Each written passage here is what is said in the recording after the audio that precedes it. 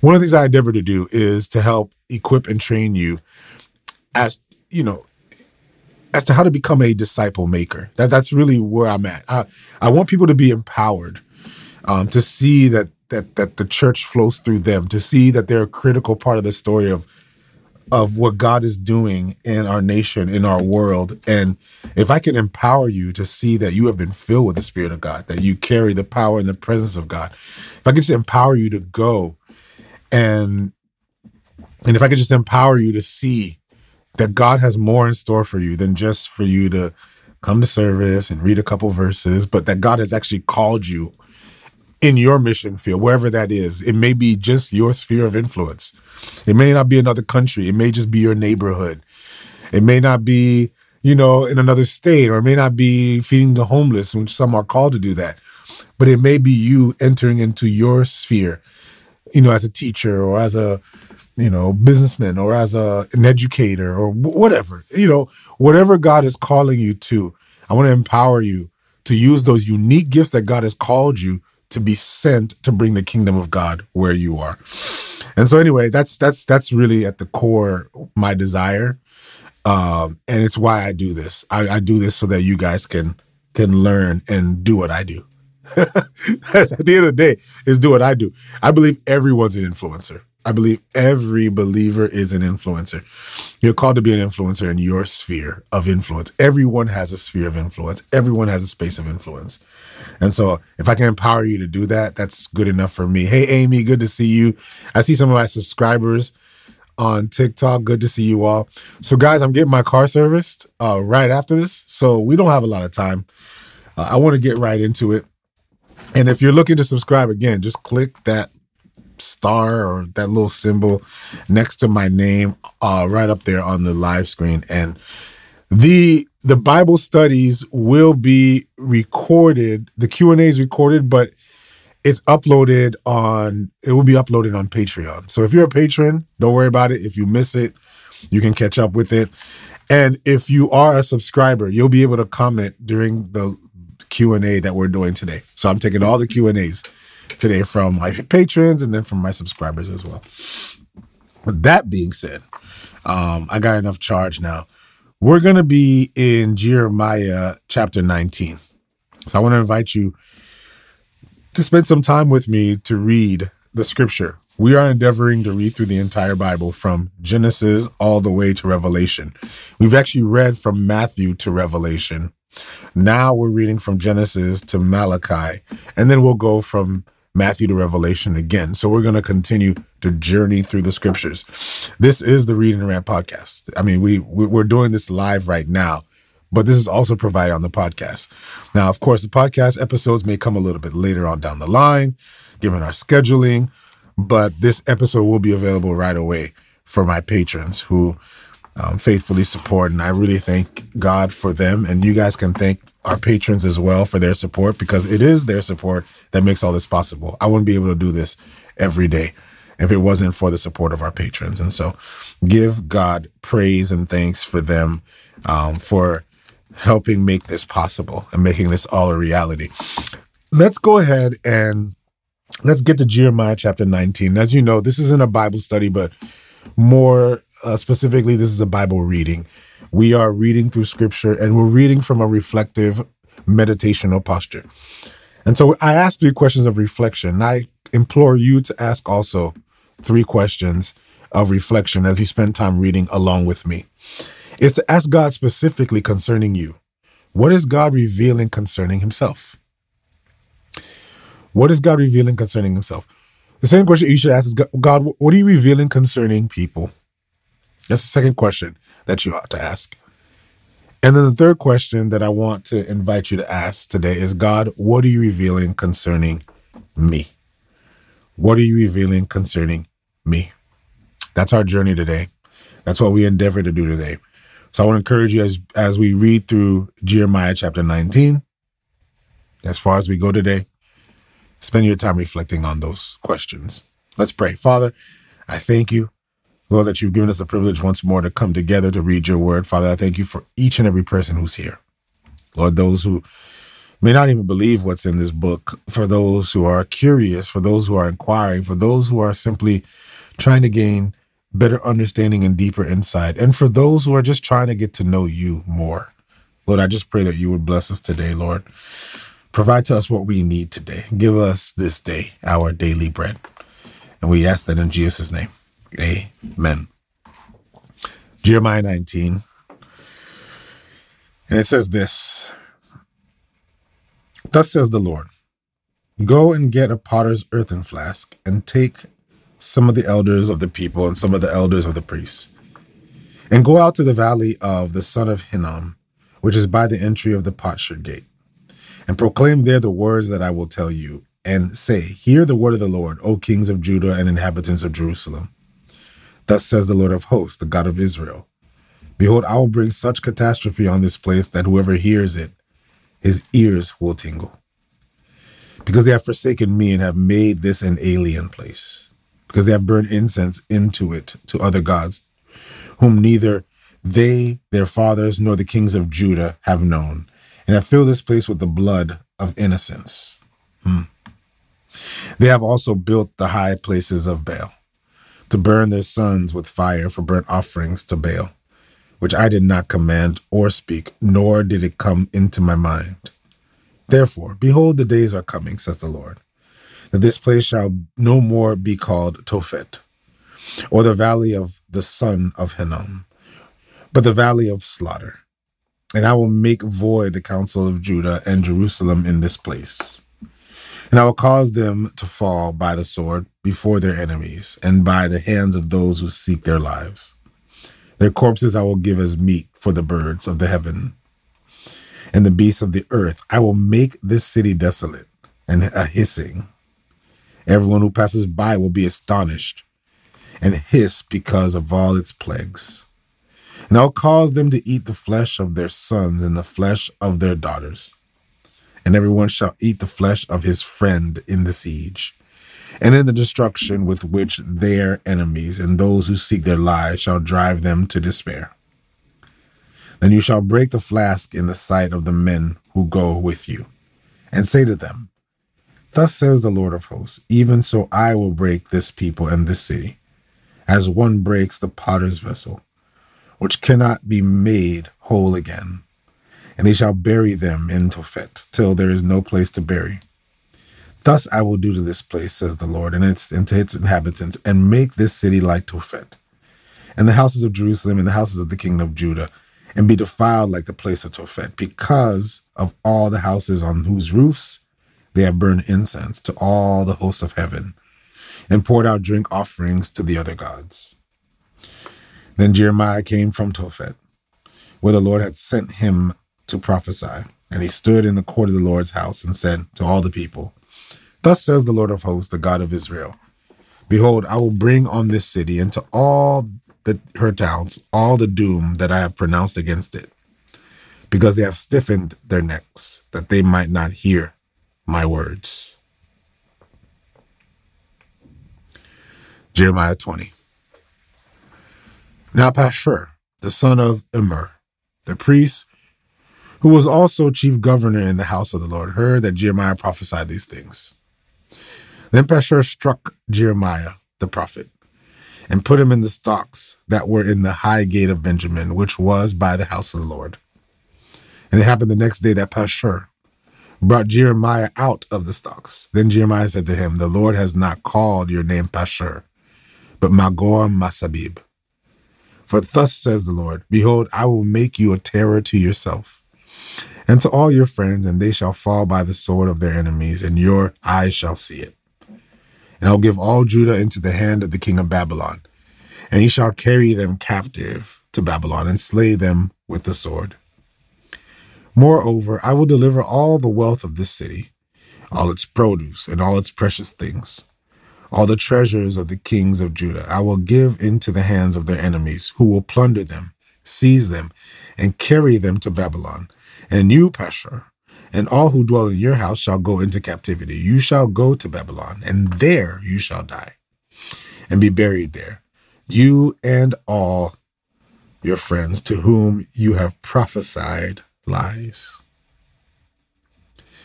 O Lord, you induced me, and I was persuaded. You are stronger than I, and I have prevailed. I am in derision daily. Everyone mocks me. For when I spoke, I cried out. I shouted violence and plunder, because the word of the Lord was made to me, a reproach and a derision daily. Then I said, I will not make mention of him, nor speak any more in his name.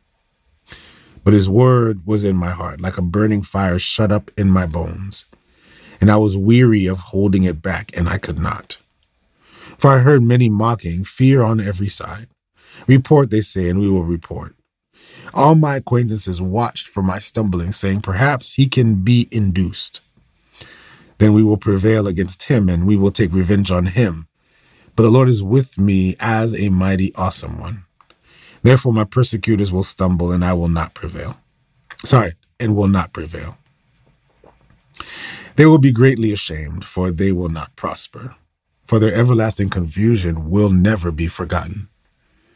But, O Lord of hosts, you who test the righteous and see the mind and heart, let me see your vengeance on them. For I have pleaded my cause before you. Sing to the Lord. Praise the Lord, for he has delivered the life of the poor from the hand of evildoers. Cursed be the day in which I was born. Let the day not be blessed in which my mother bore me. Let the man be cursed who brought news to my father, saying, a male child has been born to you, making him very glad. And let that man be like the cities which the Lord overthrew and did not relent. Let him hear the cry in the morning and the shouting at noon, because he did not kill me from the womb, that my mother might have been my grave, and her womb always enlarged with me. Why did I come forth from the womb to see labor and sorrow, that my days should be consumed with shame?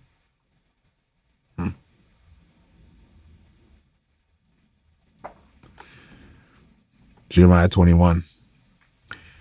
The word of the Lord which came to Jeremiah from the Lord when King Zedekiah sent him to Pashur the son of Malchiah, and Zephaniah the son of Maasai, the priest, saying, please inquire of the Lord for us, for Nebuchadnezzar king of Babylon makes war against us. Perhaps the Lord will deal with us according to all his wonderful works, that the king may go away from us. Then Jeremiah said to them, thus you shall say to Zedekiah, thus says the Lord God of Israel, behold, I will turn back the weapons of war that are in your hands, with which you fight against the king of Babylon and the Chaldeans, who besiege you outside the walls. And I will assemble them in the midst of the city. I myself will fight against you with an outstretched hand and with a strong arm, even in anger and fury and great wrath. I will strike the inhabitants of this city, both man and beast. They shall die of a great pestilence. And afterward, says the Lord, I will deliver Zedekiah, king of Judah, his servants and the people, and such as are left in the city from the pestilence and the sword and the famine into the hand of Nebuchadnezzar, king of Babylon, into the hand of their enemies, into the hand of those who seek their life. He shall strike them with the edge of the sword. He shall not spare them or have pity or mercy. Now you shall say to this people, thus says the Lord, behold, I set before you the way of life and the way of death.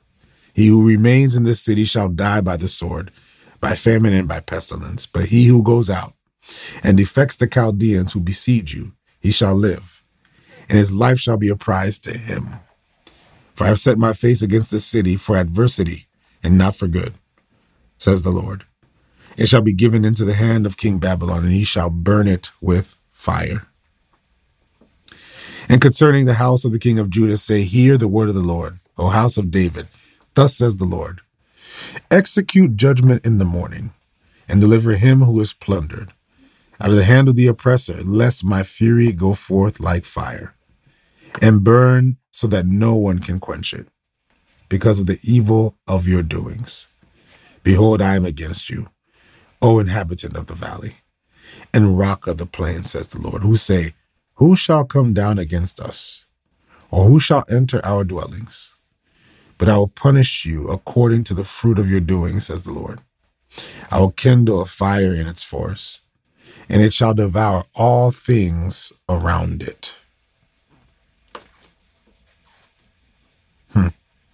Jeremiah 22.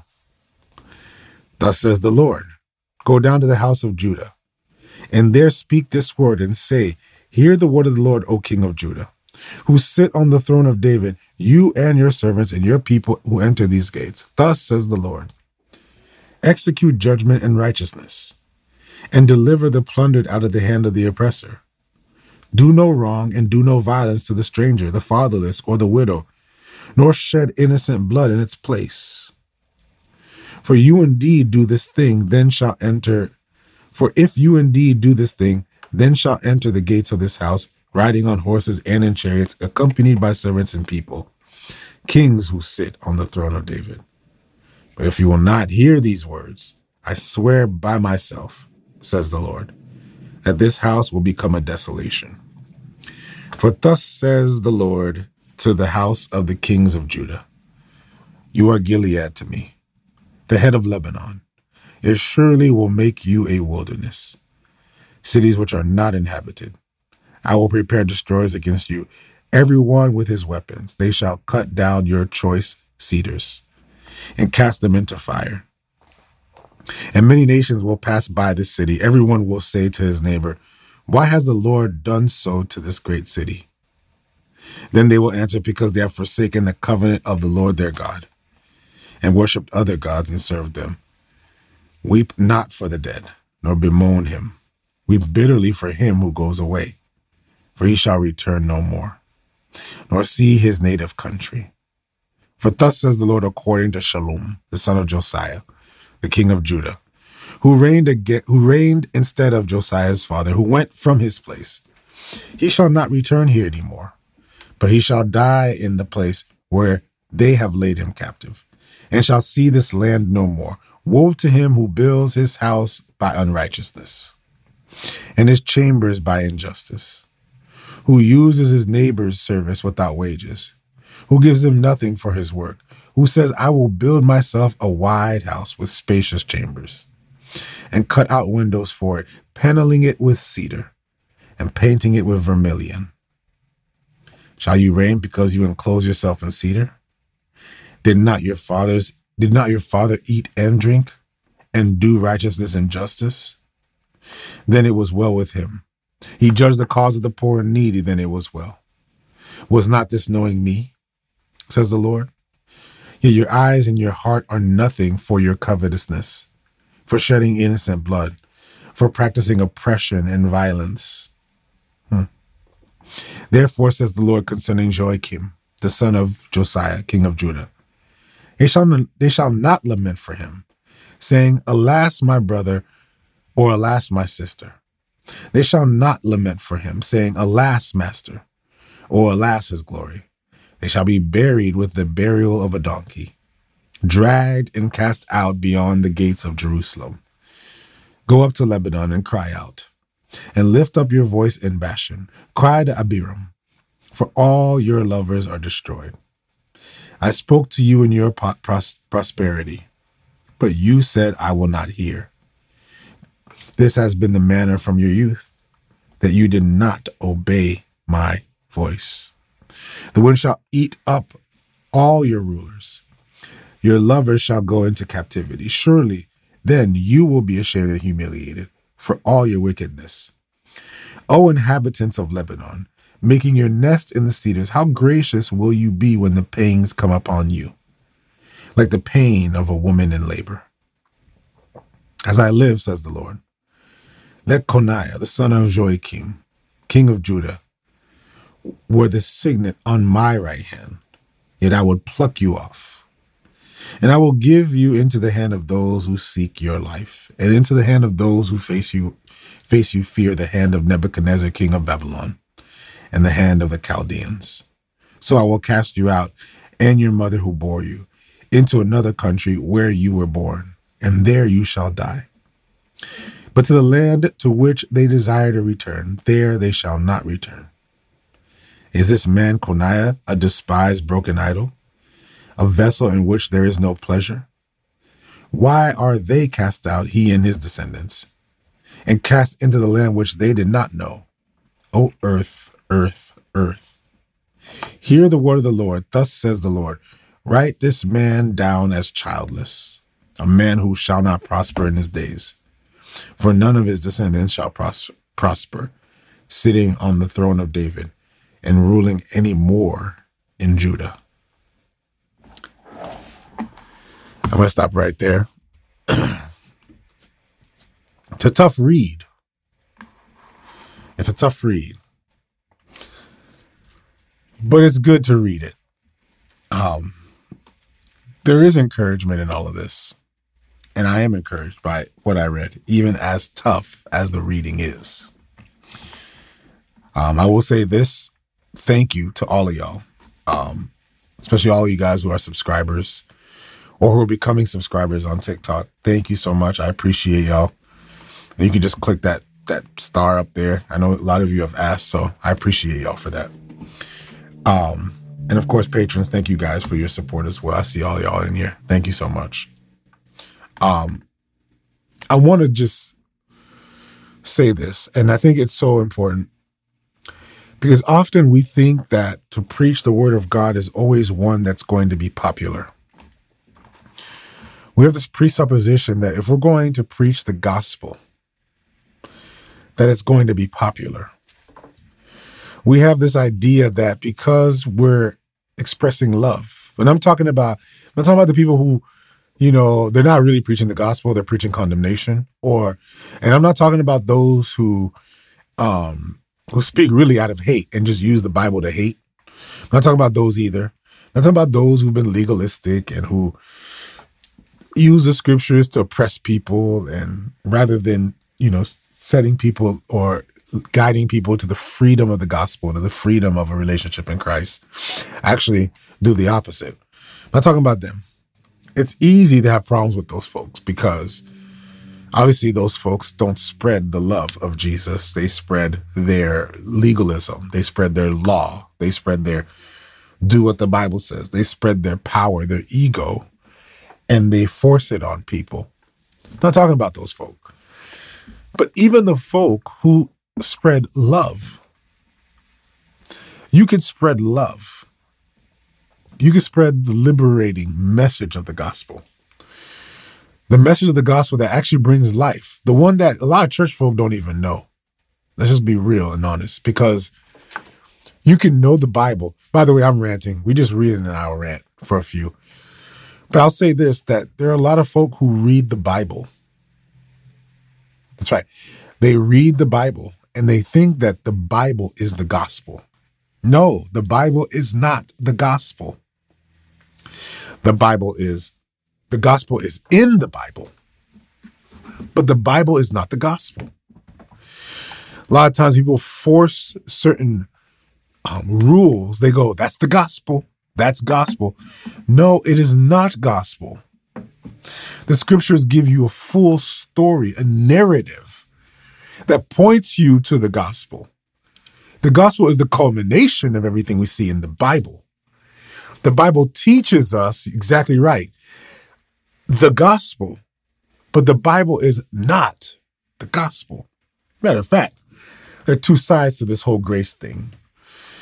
There's the grace that saves, but there's the grace that transforms. And often we think that if we just push and peddle messages of condemnation on people, that's what's going to change them. And it's not. But let's be clear, though, and I don't want to fall down that rabbit hole, is there is the transforming power of the gospel, the freedom that comes from the gospel of grace, the grace of Christ, the one in which God has expunged you from all past, present, and future sin. That sin is no longer the issue in your life anymore because Christ came to do away with that by his sacrifice on the cross. To preach the transformative gospel, the one that says that it is not by your doing, not by your ability, but by the grace of God, that you're now transformed and now you can walk in the light, not because of anything you've done, but because of everything that Christ has done. These are things that are empowering when you realize that guilt has just been the lie that the enemy has pushed on you. Can I say that one more time? Guilt is a reality. Shame is a perception. Can I say that again? Guilt is a reality. Shame is a perception. Shame is how you feel about what you did. Guilt is the consequence of what you actually did. And for a lot of folks, we confuse our shame with our guilt. Just because you feel guilty doesn't mean you are guilty. And if Jesus Christ died on the cross for all your sins, past, present, and future, Jesus paid the price. He paid it all. Therefore, in Christ, you are not guilty. In Christ, you are free from guilt. Now, shame, that's going to require faith, because shame requires you to change your perception about what you've done. And that can only happen by the transforming power of the Holy Spirit and the gospel on your life. Too many folk feel shame, not realizing that shame is the enemy's tool to oppress us, the enemy's tool to keep us in this performance treadmill where we're trying to do better, trying to solve our shame problem, trying to deal with our shame problem, trying to make sure we feel less shame. But then you realize the more that I do, the more I realize I fall short. And then you start realizing that as much as I try to do, I still fall profoundly short of the glory of God. Because you can't do it on your own. Shame is what keeps us from the grace of God. But in Christ, there is no shame. And in Christ, there is no guilt. Isn't it funny that the first thing that happened when Adam and Eve sinned was they covered themselves? Can I say that one more time? Isn't it funny that the first thing that Adam and Eve did when they committed their sin is they hid from God, and then they found fig leaves to cover themselves up? Shame is the kind of thing that makes us do the same thing. Shame is what sin does to all of us. Shame makes us go and hide from God, and then shame makes us cover up to hide from each other. So even though we're hiding from God, we still have to confront ourselves. And even though we put on the fig leaves to hide from others, we still have to confront the very things that we've done, not realizing that covering up doesn't take away our guilt. There's only one thing that does, and it's the blood of Jesus. And with the blood of Jesus, once your guilt has been dealt with, you have no reason to cover up anymore, and you have no reason to hide from God. But that's not where I'm at today. I'm all over the place. I want to take you back here for a second, because I opened this by saying that when you actually preach the gospel, for many of us, we think that it's all those bad Christians who spread hate. They're the ones who get hate back. That isn't always true. That isn't always true. You can spread the love of God. You can spread and preach the love of Jesus. You can love your neighbor. You can love your city. You can love your people. You can love them deeply. You can spread love. You can speak up against hate. You can do all of that and still be hated for it. Jesus was.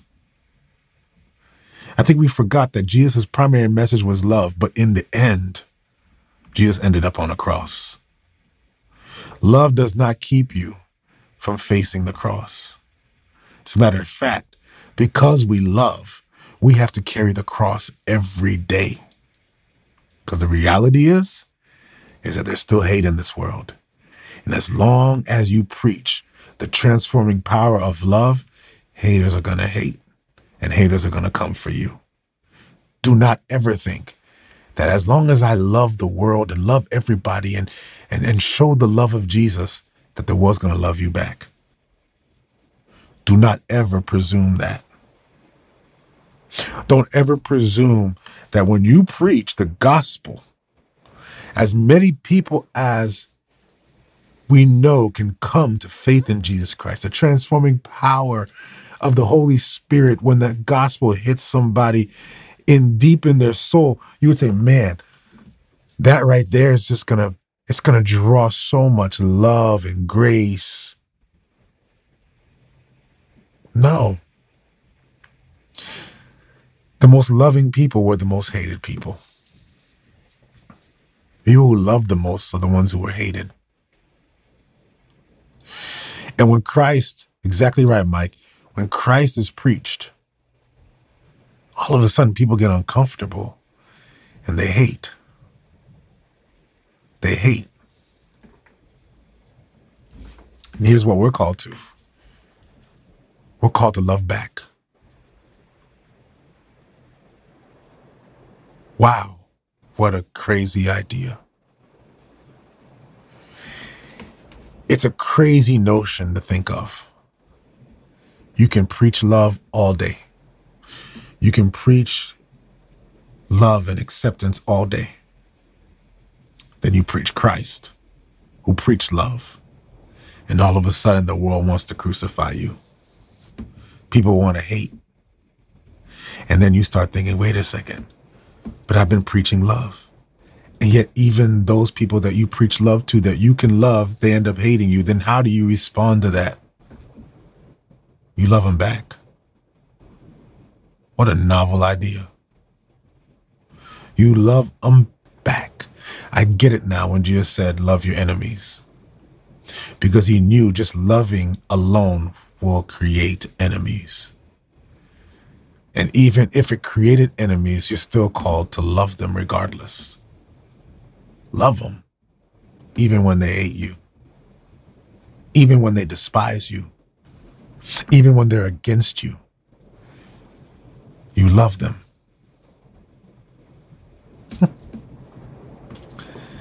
Jeremiah loves his people. Jeremiah loves his people.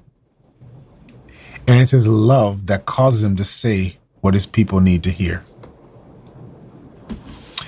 Jeremiah is saying some stuff that make people profoundly uncomfortable, that make people hate him. And often we sometimes think that because he's a prophet and he's speaking that he ain't got feelings. And sometimes we think that because he's a prophet and he's preaching the message that God has given him to preach to the people, which he's preaching, not because he wants to have power. Jeremiah wants nothing. Have you ever thought about it? He wants nothing in return. He's not looking for anything other than to see his nation, his people, turn from their sin, turn from the things that they're doing. Jeremiah loves these people.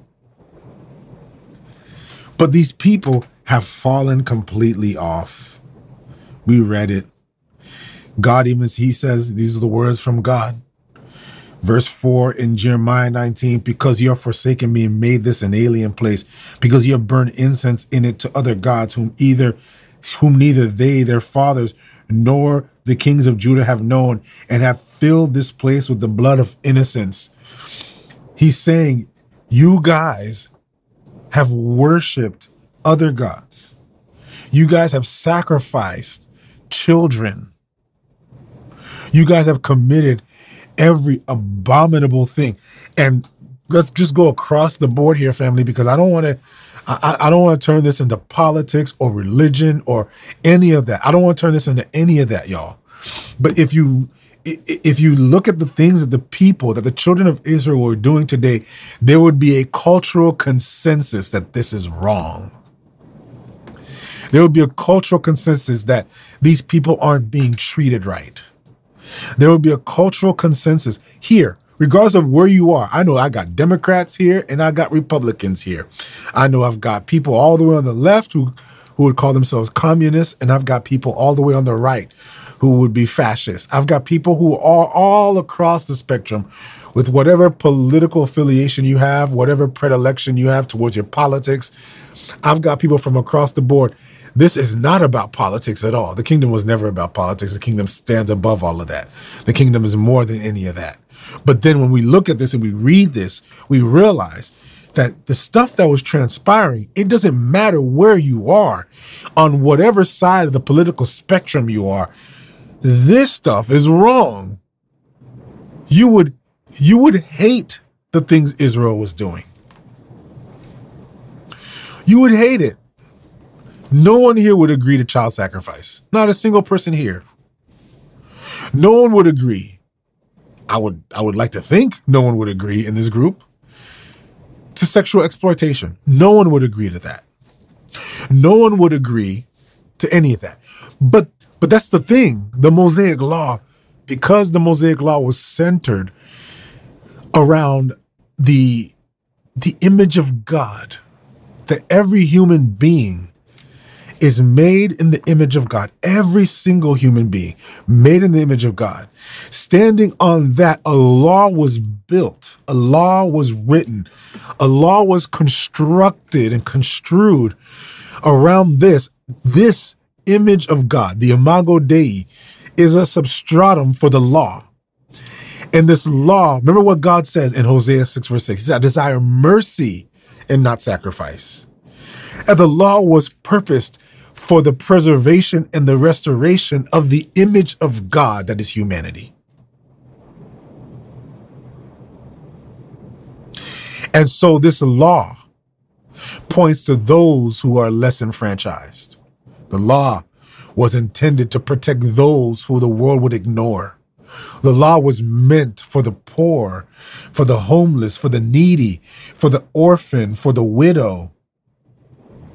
I think sometimes we forget, and maybe we don't acknowledge, or maybe we just look past it, how cutting edge the Israelite way of life was. I think we forget about that.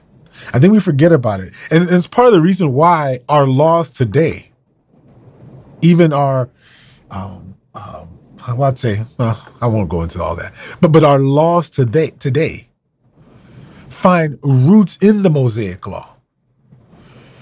You know, certain things that philosophically hold our laws together. These cutting edge ideas began with the children of Israel. This was the revelation from God. And here we are now. Israel isn't living like this. The poor are being ignored. So notice the law goes even further. The poor are being ignored. The widows are being ignored. The less enfranchised are being ignored. The ones who are least than, they're being oppressed. So it goes as far as child sacrifice and sexual exploitation to now, have you been feeding the hungry? Have you been helping the needy? What have you done, Israel? What are you doing, Israel?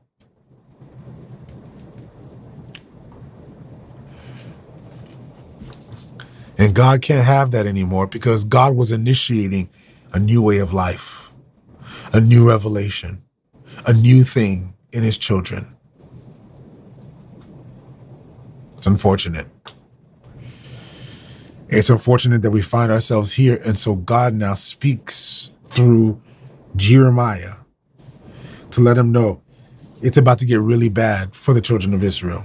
And they're going to fall into the same things that everybody else has fallen into because they are not living in accordance to the lifestyle that is reflective of the law that I have given them. They haven't obeyed my commandments. Of course, Jeremiah, who loves these people, who sees what's coming, who receives revelation that Babylon's coming, Nebuchadnezzar is coming. He's wiping this whole thing out. If you would turn, if only you would. And so Jeremiah speaks, and they shoot the messenger. They shoot the messenger. They shoot the one who's saying, guys, we need to get right. Guys, we need to straighten up. Guys, we're not looking out for the oppressed. We're not looking out for the fatherless. We're not looking out for those who are less than. And even the prophets have done worse. The prophets aren't even speaking on their behalf. The prophets are simply profiting off the prophecy.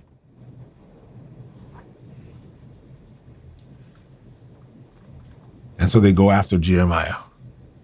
And we see now in Jeremiah chapter 20, Jeremiah is doing what God has called him to do. But Jeremiah is feeling the pain and the brunt of it. Jeremiah sees violence against him. He sees everybody mocking him. Jeremiah is suffering with his people.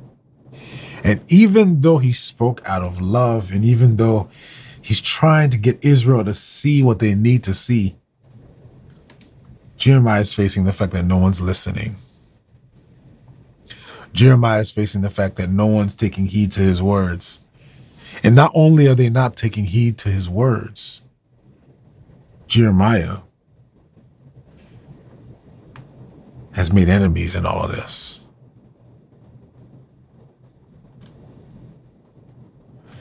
Love makes you say things that people don't want to hear.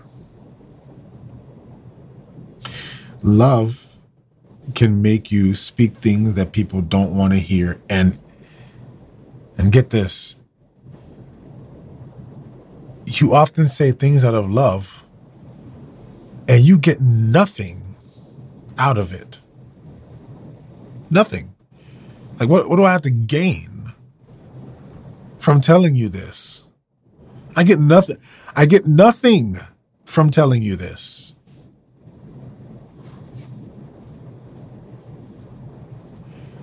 But I need to tell you this because I see a nation collapsing.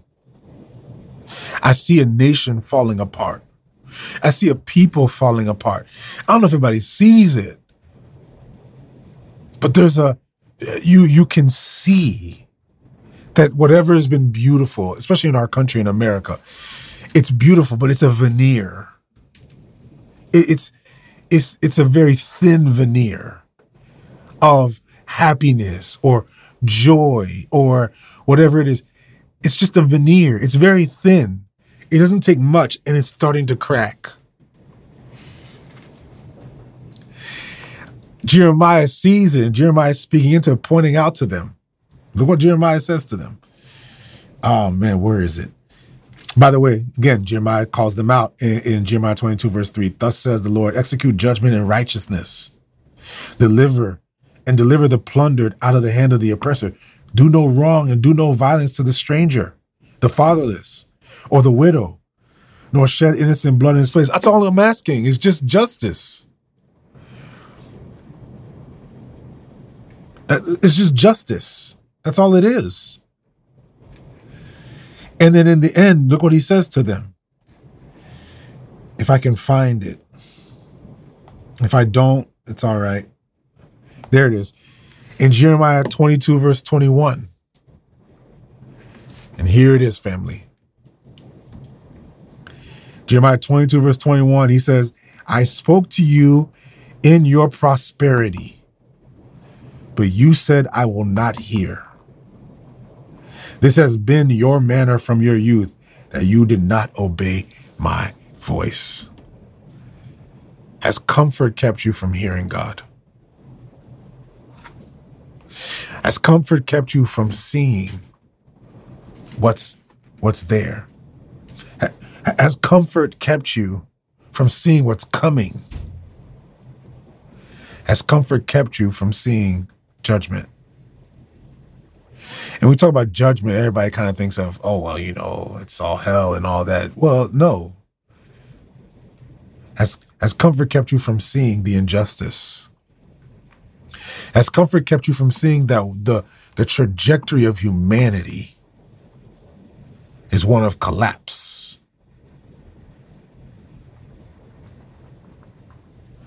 And even though God is speaking through some, Many aren't listening. Why? Because they're comfortable. We're speaking to people in their prosperity. And it's saying, you know what? I know the world ain't perfect, but I'm living in a nice house. The world ain't perfect, but, I got a nice job. It's all good for me. Yeah, I know there's all this injustice and all this evil in the world, but, who am I? What can I do?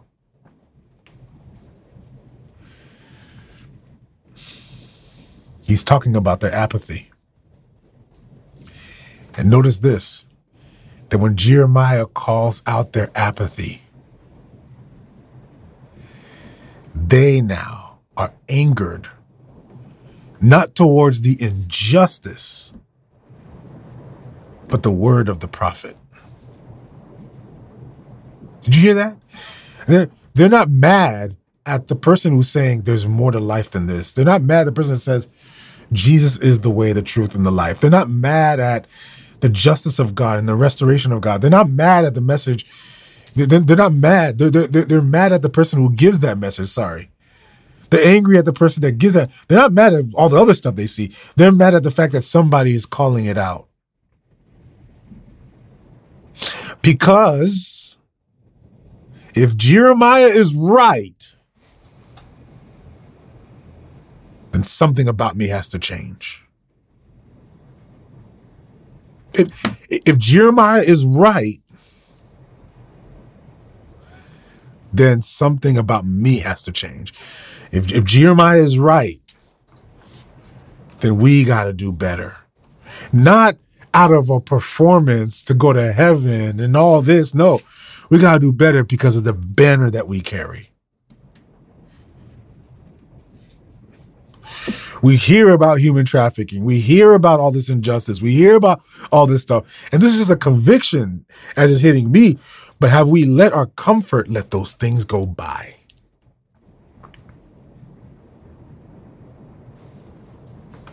We hear all of that. But did we do anything with what we heard? And ready for this? Here's how you know when sin has festered in a way that's completely clouded your perception. When it gets called out, you're mad at the prophet, not the problem. You're mad at the prophet that calls it out, but not at the problem that he's calling out. How, Sway?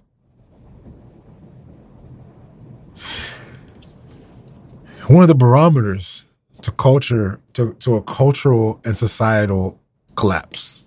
And when I say collapse, I'm talking about when you begin to see things fall apart. And then, of course, in the death of one thing comes a resurgence of a new thing. Society has gone up and down, up and down. Culture has gone up and down, up and down, up and down. And there are moments of collapse in culture. And then there are these new rises in culture with new ideas and new mindsets. And we call these Renaissance, the Renaissance movements and all that, because whatever was there before could not hold up. Then it collapses. Then they say, okay, it's got to be this. And then they build up a whole new thing. And then it collapses. And they build up a whole new thing. Just look at the history just look at anthropological history. If you see it, you will see that there's this continual cycle of culture, society, humanity trying to build up to something. But the thing that they're building up is not built on any strong foundation.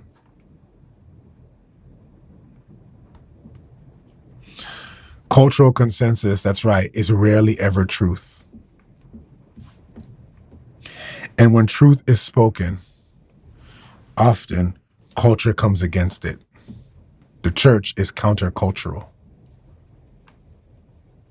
Israel was countercultural in the same way the church is countercultural.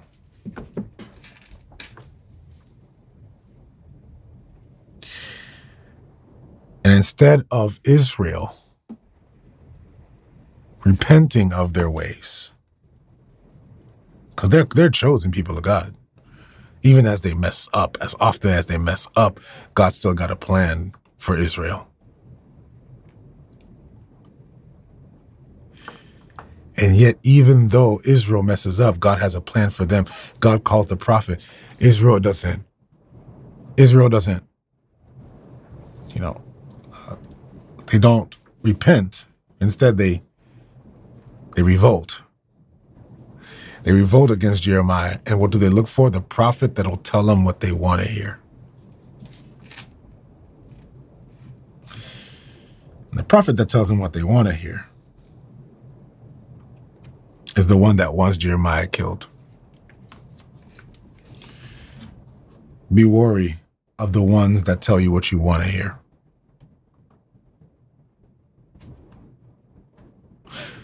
You need the person who's going to tell you what you need to hear, even if what you need to hear is uncomfortable.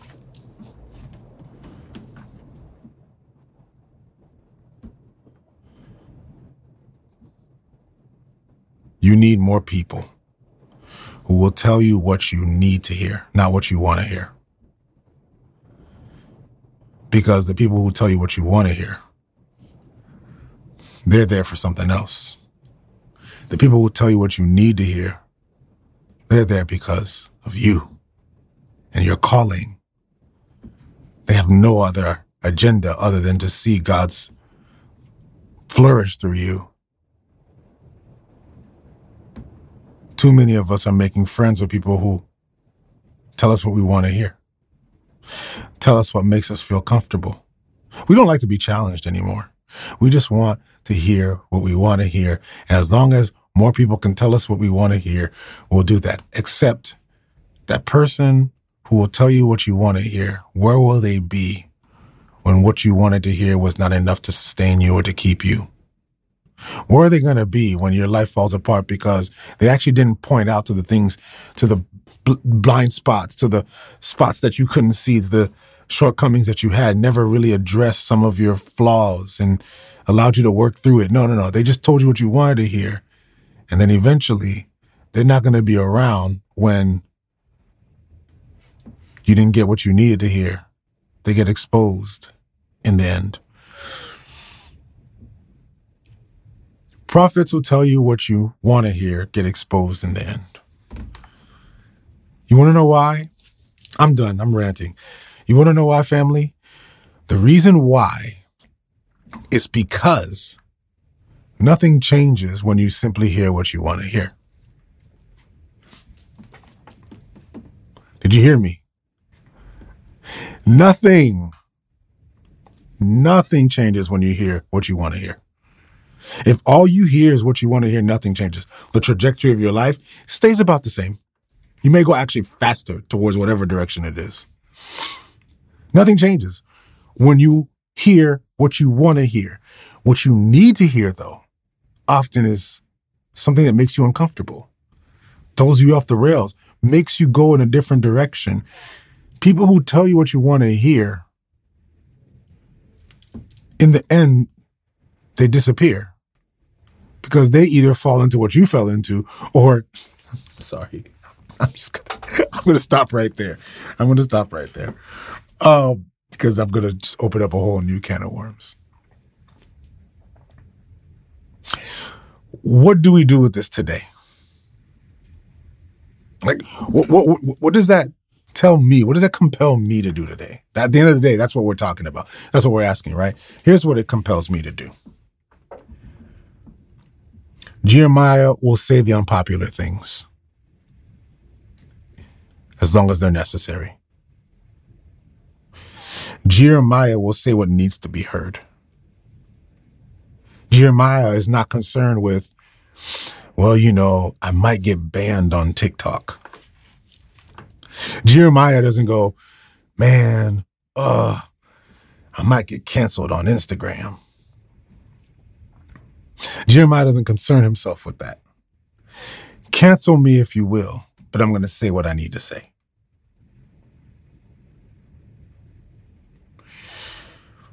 Shoot the messenger if you got to.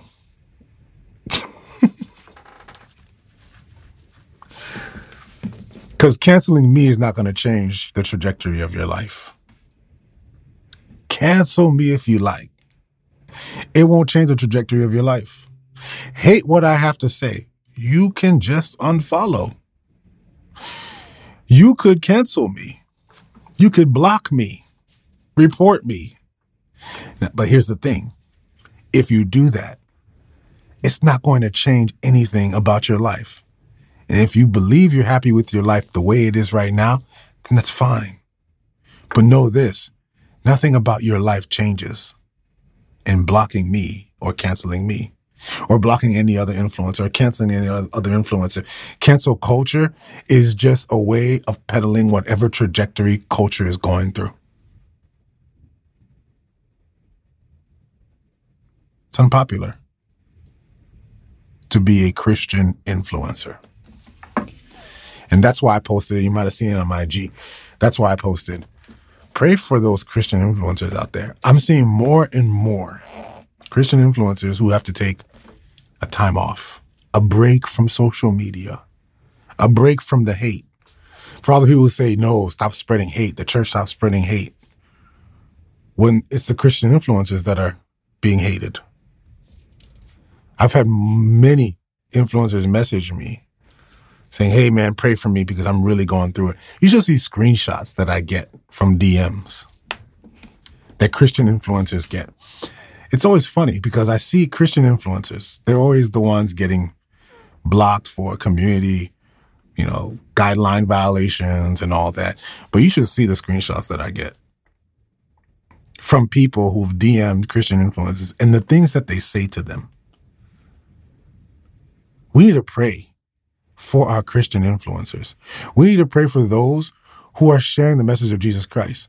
We need to pray for them because what's happening now is that a lot of our influencers are being attacked in private. They're being blocked in public. And yet there's no one who's undergirding them, praying for them. Pray for all who spread the gospel. How beautiful are the feet of those who spread the gospel of Jesus Christ.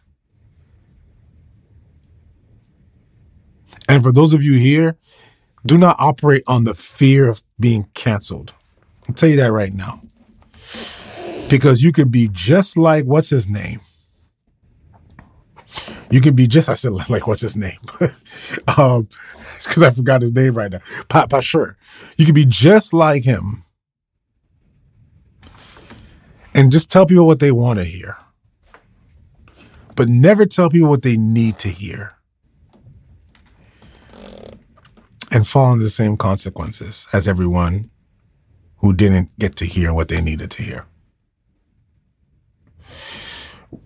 Mike, there's so much truth to this that I can't emphasize this enough. And one day we'll sit down and talk about the new paradigm in the new age, the digital age. We need to see Christian influencers as missionaries. We need to see Christian influencers as missionaries going into the mission field. And they are under attack. They're getting quieter. They're sharing less. Notice that. Not only are they sharing less, some of them aren't even on TikTok anymore. Some of them aren't on social media anymore. And I'm telling you, it takes some tough skin. It takes some really tough skin to not take some of these things personal. They will talk about your wife and your kids. They will talk about you. They will say, and not only are Christian influencers being attacked by people outside of the church, it hurts even more when they're being attacked by people in the church. So go on a Christian influencer's page today and encourage them. You are a Christian influencer. I want to encourage you. Say what needs to be said. Say it in love. Point out the things that are not aligned with Scripture. Why? Because you love the people that you're speaking to and preaching to. Every single one of you is a Christian influencer, and I want to say this. Even if cancel culture comes for you, here's one thing that stands forever: the Word of God. Heaven and earth will pass away, but His Word will by no means pass away.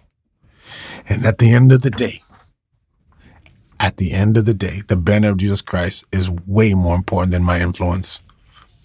The banner of Jesus Christ is so much more important than how many followers I got on all my platforms.